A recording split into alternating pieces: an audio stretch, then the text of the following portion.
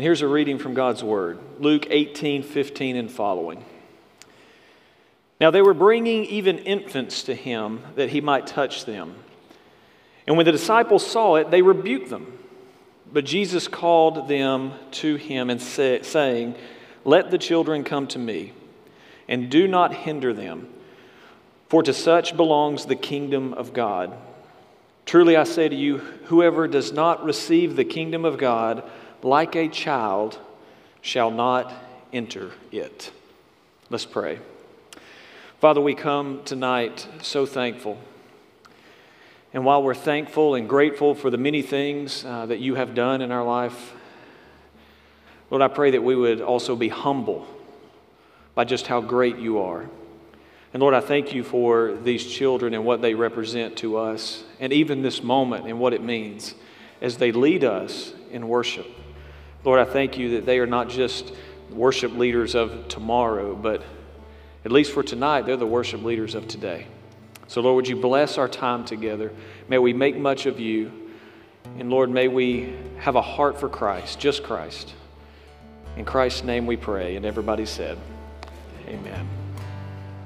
Boy, their first song was about joy. And I think y'all smiled more in the last three songs than you have the last three Sundays. You know, there's something about a child that, at least for me anyway, that gets my attention. One is when they do something that an adult would not do. You know, like scream in public.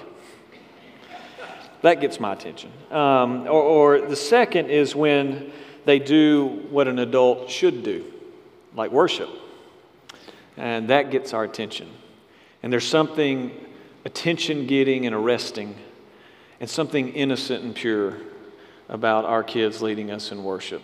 And it is something that we shouldn't take it for granted. We get so used to our rhythm and the sound of certain voices, or the sound of our voice or our spouse's voice if they have a good one.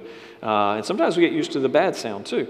But we get so used to that, and to come in and to have our kids lead us, it's a little disorienting in a very pure and innocent way. And so I'm thankful that Jared had that idea, especially as we come to our text today. I've already read it for you. It's Luke 18, if you'd like to follow along. Luke 18, starting in verse 15. It is good to be back. Egypt was, it was hard but good. And I'll share a little bit about that tonight. And it's amazing, how God moves in amazing, beautiful, unexpected ways on mission trips like that. And so I will share a little bit about that tonight because I think it applies. But let's pray and we'll get started. Father, we thank you so much because you are so good. We thank you for these children who have led us to your throne tonight. And we're so thankful. And Lord, we pray, especially as we come to this text, that you would truly make us childlike in so many beautiful ways. And would you help us now stay focused? And Lord, we ask by the power of your Holy Spirit that you would speak to each one of us. We all come in from different places, carrying different things tonight, but your word is alive and active. And so, Lord, would you do what we cannot? We just say, speak, Lord, your servants are listening. We pray this in Jesus' name. And everybody said, imagine with me for a moment that you do not have the ability really to communicate. And when you do communicate, people don't understand you, but you try anyway. Or imagine with me that you cannot make your own food just the way you like it. Or imagine that you cannot brush your own teeth or your gums, whichever one you have more of. Imagine that you cannot mix your morning coffee just so.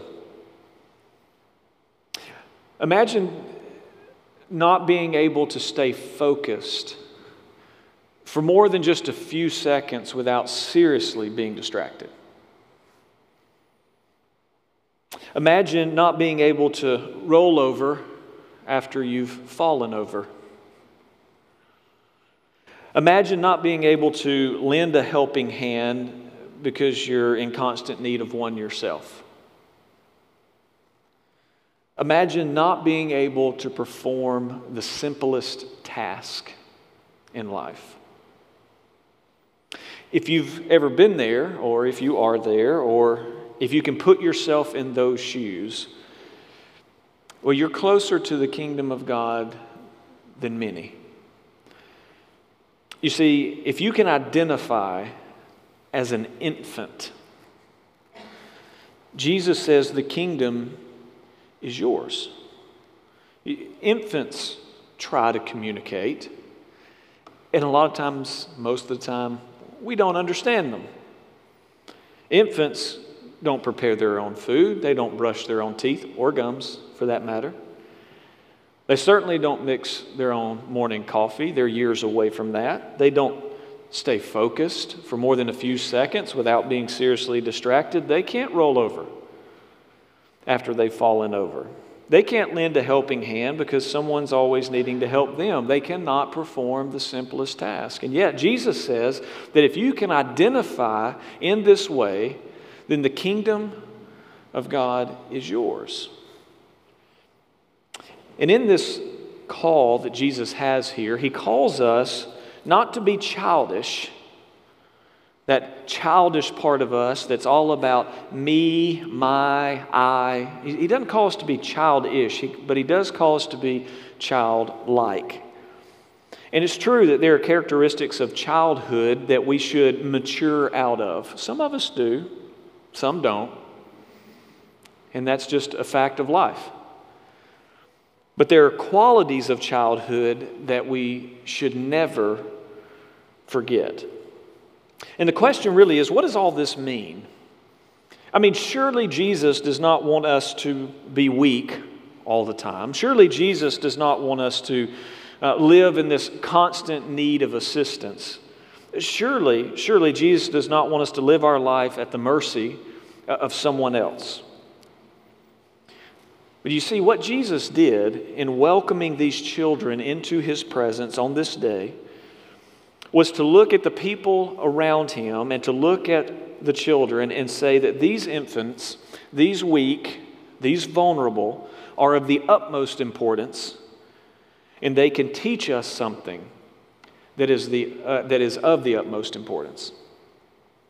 And what Jesus is communicating here is two things, really. One is about the nature of the kingdom, and the second is about the kind of person that enters the kingdom, at least in part. He's talking both about the nature of the kingdom and the kind of person that can enter the kingdom. Let's start with the second question. How do I get into the kingdom? It's a good question. I'm so glad you asked. Verse 15. It says, "Now they were bringing even infants to him, that he might touch them." That phrase, touch them, is to touch them and pronounce a blessing over them. That's what that means.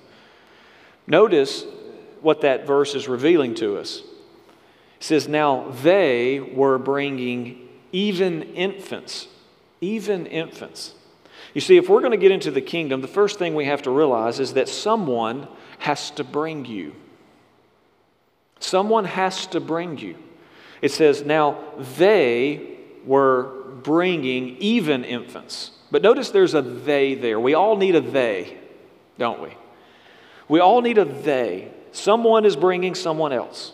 The infants could not get there themselves. They had to be brought, right? They couldn't walk, much less walk the tough terrain. They couldn't fight, much less fight through the crowd. Someone had to bring them in this moment. They could not get there on their own, and neither can you. Neither can you. You can't get to Jesus on your own. Now, we like to think we can, don't we?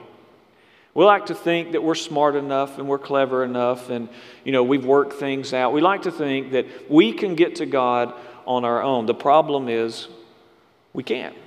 Someone has to bring us.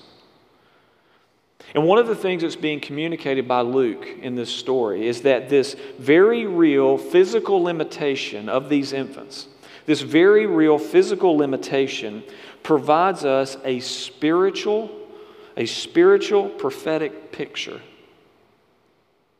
And that picture is simply, we need a they. They may be known or unknown, but we need them. Everybody does. We need those people who can see us. I mean, really see us. We need people who can see us in all of our weakness. We need people who can see us in all of our vulnerability. We need people who can see us in all of our inability to get to Christ on our own. And then we need those people to care. We need people to care enough about us to carry us.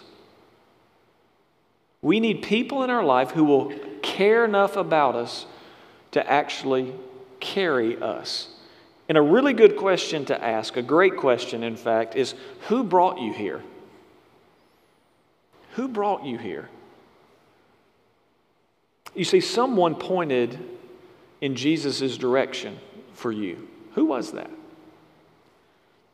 Someone pointed in his direction. Someone spoke about his kindness to you. Someone talked about his love to you. Someone talked about his forgiveness to you. Someone talked about his grace to you. Someone talked about his mercy to you. You didn't get here on your own. Someone pointed in his direction for you. Someone cared enough about you to carry you into close proximity with Jesus. This is how it works. And a question we have to ask ourselves is, who are we bringing? Who do we care enough about to carry them into close proximity to Jesus? And we many times ask the question, you say, Chris, I understand, we can't get there on the but why does it have to be that way? Well, it's very simple, actually. Every conversion requires an intervention. And every intervention means there has to be some kind of interaction. This is the way God designed it. Even when Jesus appears to people in Scripture, even when he appears, there's an intervention right there because he's appearing. He is interacting with somebody. So if we're going to come to this idea of getting into the kingdom, if we're going to come to this idea of conversion, if we're going to come to this idea of salvation, we have to understand, we have to be humble enough to at least admit that someone had to bring us to this point. And it's normally not just one person, it's many. It's many people pointing in his direction. Many people testifying about his love. Many people sharing God's stories, testimonies about what God has done. But someone has to bring you.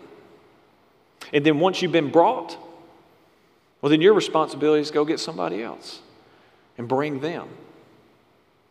And I think God wants us to understand that about these children in this story. If we're going to be Christ-like, someone has to bring you. But here's the thing. Number two is that when someone brings you, we have to always remember someone's not going to like it, right? Someone's not going to like the fact that you've come into close proximity with Jesus. Someone's not going to like the fact that you've experienced his love. Someone's not going to like the fact that you've experienced his grace. Somebody's not going to like it out there. In our text, we have some real idiots here. It's the disciples. God bless them. You see, someone has to bring you, but someone's not going to like it. And the verse goes on, it says, now they were bringing even infants to him that he might touch them. And when the disciples saw it, they rebuked them. Unfortunately, the disciples are to blame at this point. And you know what? Sometimes the disciples are still to blame. Sometimes it's the disciples of Jesus that can be a hindrance to Jesus. It's part of the reality of not only this text, but the whole Bible. That's why the Bible doesn't paint the disciples as just all perfect. It's why the Bible is not redacted to take out all the stupid moments the disciples have. It's honest. And sometimes even the disciples get it wrong. And in this case, they got it wrong. It was those who had been walking with Jesus and watching Jesus love so many people, so many different kinds of people. These are the disciples that have watched him heal people who others thought were unhealable. They've watched Jesus love people who others thought were unlovable. They saw him reach out a hand and speak a word. They've seen him do amazing things up to this point with people who some considered unlovable. And yet when it comes to this moment and people are bringing these children to him, they rebuke them. Rebuke them. And a question, I guess a good question to ask, is why would they make such a boneheaded move? And the answer is actually a little more simple. They were not just having a bad day. They were simply doing what their culture had taught them to do. This is normal in the first century. It's normal for children to not be accepted in the presence of adults. Very normal, very common. Everybody knew this. There are even times and places now in our society in which children are not accepted in the presence of adults. Sometimes we experience that even in church, don't we? You bring a child into a church service, the mom wants to hold the child for one reason or another, the dad wants to hold the child for one reason or another, the child does what children do and they cry out, next thing you know they get 10 bad looks, which is the same as the disciples rebuking them, by the way. But they're just doing what the culture had taught them to do. In the first century, since you see a child had no class, and I'm not talking about etiquette. We think of terms of lower, middle, and upper class. That's not how it was in the first century. There was those who were of lower class, and then there was about 5% who were the upper class. But children were considered to have zero class, meaning they had zero standing in society, absolutely none. In fact, especially the Jews, they would look at children as adults in waiting. They just existed until they became old enough to enter into adulthood, and then they had a position in society. In fact, rabbis would teach during this time period, rabbis would say that it would be a waste of time to spend time with a child. A waste of time. So the disciples on this day, they're just simply doing what their culture had taught them to do, but not Jesus. And that's why this story's in the Bible. A lot of times we read it and we say, oh, that's nice, isn't that sweet? Jesus is sweet, he liked kids. Yeah, a lot of people like kids, not in this world. Especially if they were kids who were not yours. But Jesus spending time with children in public and letting people bring their children to him that he might touch them and pronounce a blessing on them is absolutely unheard of among rabbis. You don't do this. This is not normal. But Jesus does it. So his disciples rebuke them, but again, they're just living out of their own culture at this point. But Jesus is teaching them a different culture. He's teaching them the culture of heaven. And so we see that if we're going to get into the kingdom, someone has to bring us into the kingdom. Some people aren't going to like it. But notice what Jesus does. When the disciples rebuke them here, the text says, "But Jesus called them to him, saying, 'Let the children come to me, and do not hinder them, for such belongs the kingdom of God.'" What Jesus does is he stands up for the children. He stands up for them, so that he can stand with them in this very public display. And again, he's revealing something about the nature of the kingdom. And he says this word hinder. This word hinder in Greek, it means do not withhold this opportunity.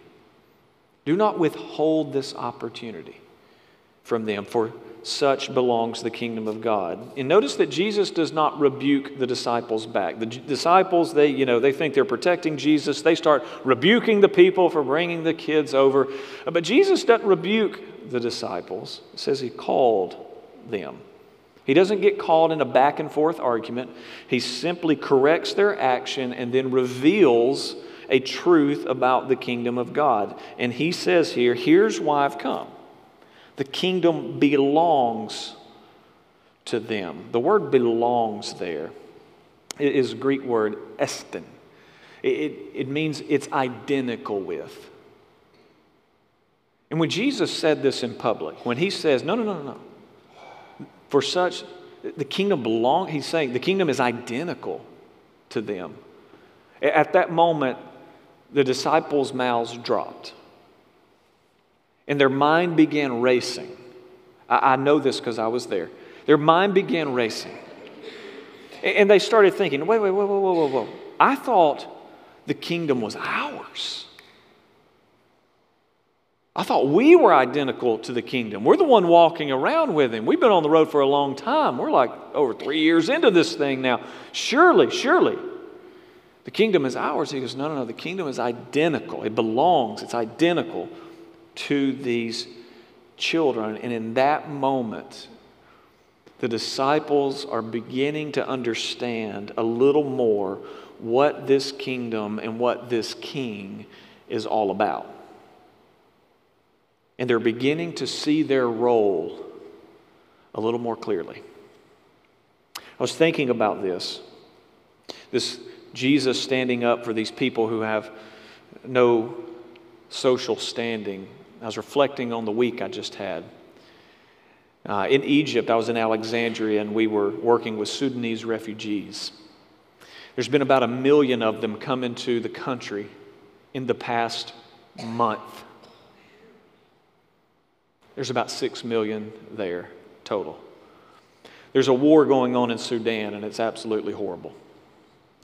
The war is between Sudan and South Sudan. Sudan should be the richest country in Africa, but it's not because they fight. And it's been going on a while. And one of the highlights of the week was the last night I was there, I got to go up on the rooftop at night after dinner. We ate dinner around 9:30 at night, by the way. A little different timetable. And we went up on the rooftop, and we had the stars above us. We had all of Alexandria around us. You could see and the ocean. You couldn't see it at night, but it was there. And on that rooftop, there was this group of college students, Sudanese college students. Because of money, I believe, from NATO, they're able to go to college. Many of them they're about to graduate as surgeons, doctors, pharmacists, just amazing, amazing young people. And I got a picture, actually. There's a lot of them. And we had to go inside to take the picture, but they wanted to take the picture. And we sat on the rooftop that night, and we just talked, and they just wanted to ask the preacher questions through a translator. And if you see the guy all the way over with the kind of yellow shirt on, that's Montez. I've known him for a couple of years now. He was my translator. And we talked a lot, and their questions, these are young people, they're asking some very serious questions because they're living in a very serious situation. And a lot of their questions were around two things. One was race, and the other was religion. Because these are the two areas that they're persecuted in. They're persecuted because they're Christians in a Muslim country. It's illegal to convert to Christianity in Egypt. But they're not only persecuted for their religion, they're also persecuted because they're black. They're not Arab. They're from Sudan. They're not from Egypt. You and I live in a world in which we've walked through this many years ago, and Montgomery was the epicenter of that. But they haven't walked through that, and they don't have the freedoms that we have in this country. So if a Sudanese person is sitting on a bus and an Arab gets on and he wants that seat, guess what? He gets that seat. If you refuse, you may wind up in jail. Sound familiar? And that's what they live with every day. The constant threat of insulting a Muslim, which is a crime, and the constant oppression because they are black, not Arab. And we sat there that night, and I thought, I can't believe I'm preaching on this text when I get back. They're not infants. They're not. But they're young people. They are. And there's a whole lot of people saying, you can't go to him. You can't go to God in that way. It's not through Jesus, it's through Muhammad. Or they're saying, you can't go to God. You're black, you're not Arab. And they hear this message constantly. Constantly. And as I was reading this passage, and I was reading verse 16 about how, no, Jesus called them over. He said, no, let them come. I just sat there night after night, day after day. We had multiple sessions a day, multiple worship services a day. And I just sat there and I just thought, wow, this is what Jesus was talking about. He's just saying, let them come to me. Let them come. And boy, did they. And it was amazing. And it was beautiful. There were over 90 in all. This is just a few of them. But I thought these are the kind of people Jesus is talking about. You see, because in this text, Jesus is not lowering the standard. He's raising a standard. And he's communicating to us something very important about the nature of the kingdom. And what he's communicating is that the kingdom is the place where Jesus is the king and he holds the disciples accountable to love. And at the same time, he calls the dependents, infants, to be loved. The infants teach us that we are to realize that we are loved even in our limitations, and boy, there are many. The disciples in this story teach us that we are to be conduits of Christ's love, His inconvenient love, His all-encompassing love. And here Jesus is raising the standard, not lowering it. And in verse 17 he says, "Truly I say to you, whoever does not receive the kingdom of God like a child shall not enter it." And what he means there by like a child is you have to receive the kingdom totally dependent. Totally dependent. Whenever we hear things like that God says, if you want to come into the kingdom, you've got to be totally dependent. When we hear that, we tend to ask the question, why does God want us to be dependent on Him? It just sounds mean. Is this an ego trip?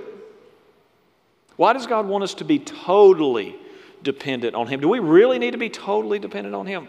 You see, it's not that God wants you to be totally dependent upon Him. It's that God wants you to realize you already are. You see, you are dependent on somebody outside of you. If you don't believe me, just go get in your car and drive home. You're dependent upon everybody else who's on the road to follow the rules, to stay awake, to stay alert, to stay off their phone. Yeah. You're trusting them as you drive by them at 60 miles an hour. We depend on others all the time. And Jesus here is saying, you are going to be dependent on somebody. Just by nature, you are dependent. And He's saying, let it be me. If you want to come into the kingdom, let it be me. Be like the child. Be like the infant. And that's what I saw in these Sudanese refugees. Everything taken from them. Family back in South Sudan, they don't know if they'll ever see them again. Their villages destroyed. No permanent structures in South Sudan. They blow them up. They won't let them have them.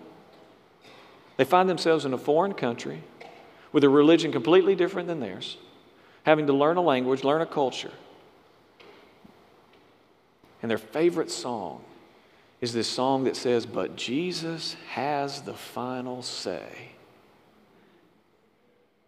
And they sang it over and over and over again. And they believed it. They were totally dependent. A lot of times we read texts like this, hear stories like that, say, Chris, I think that's great for someone else. A hidden gem in this text, if you look at it close enough, is the extreme availability of God. The extreme availability of God. Whether we will admit it or not, a lot of times we think, that sounds really nice, but Jesus is probably too busy for me. He's probably too busy to hear what I have to say. He's probably too busy for my problems. He's probably too busy to hear my latest issues. He's probably too busy. Can I just tell you that Jesus is not hurried at all? In fact, He's completely relaxed right now. I know you're wondering when I'm going to end this sermon. There's even anxiousness that kind of wells up toward the end of a worship service. There's anxiousness that wells up in us all the time. Not Jesus. He's not frantic at all. And while we may waste time, you have to realize you're not a waste of time for Him. And that's why He says you have to come to this place where you realize that you're totally dependent. Just let it be me. And you see, when we get to that place where we're totally dependent, the promise that we have in Scripture is that He is totally present. He always is. But boy, when we come to that place where we're in close proximity to Jesus and we come dependent, we've been carried there dependent, He just says, come on. Amen. Father, we thank You. We thank You because, as Peter said long ago, where else could we go?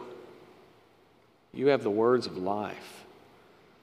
And You are life itself. Father, I pray that we would be so dependent upon You right now, in this moment, that we would realize we didn't get here on our own. Someone carried us. That we would realize that, yeah, some people may not like that, but we have this advocate who stands up for us. And Lord, I pray that we would humbly just say, Lord, we're dependent. And Lord, I thank You that we're not a waste of time for You. You love these moments of just clear, unfiltered focus. And we just look up to You. So Lord, as we leave tonight, would You help us be dependent, truly dependent, and forgive us for those moments when we think we can do it ourselves. But thank You for those moments when we realize our great need and we see Your open arms. Thank You, Lord. In Jesus' name.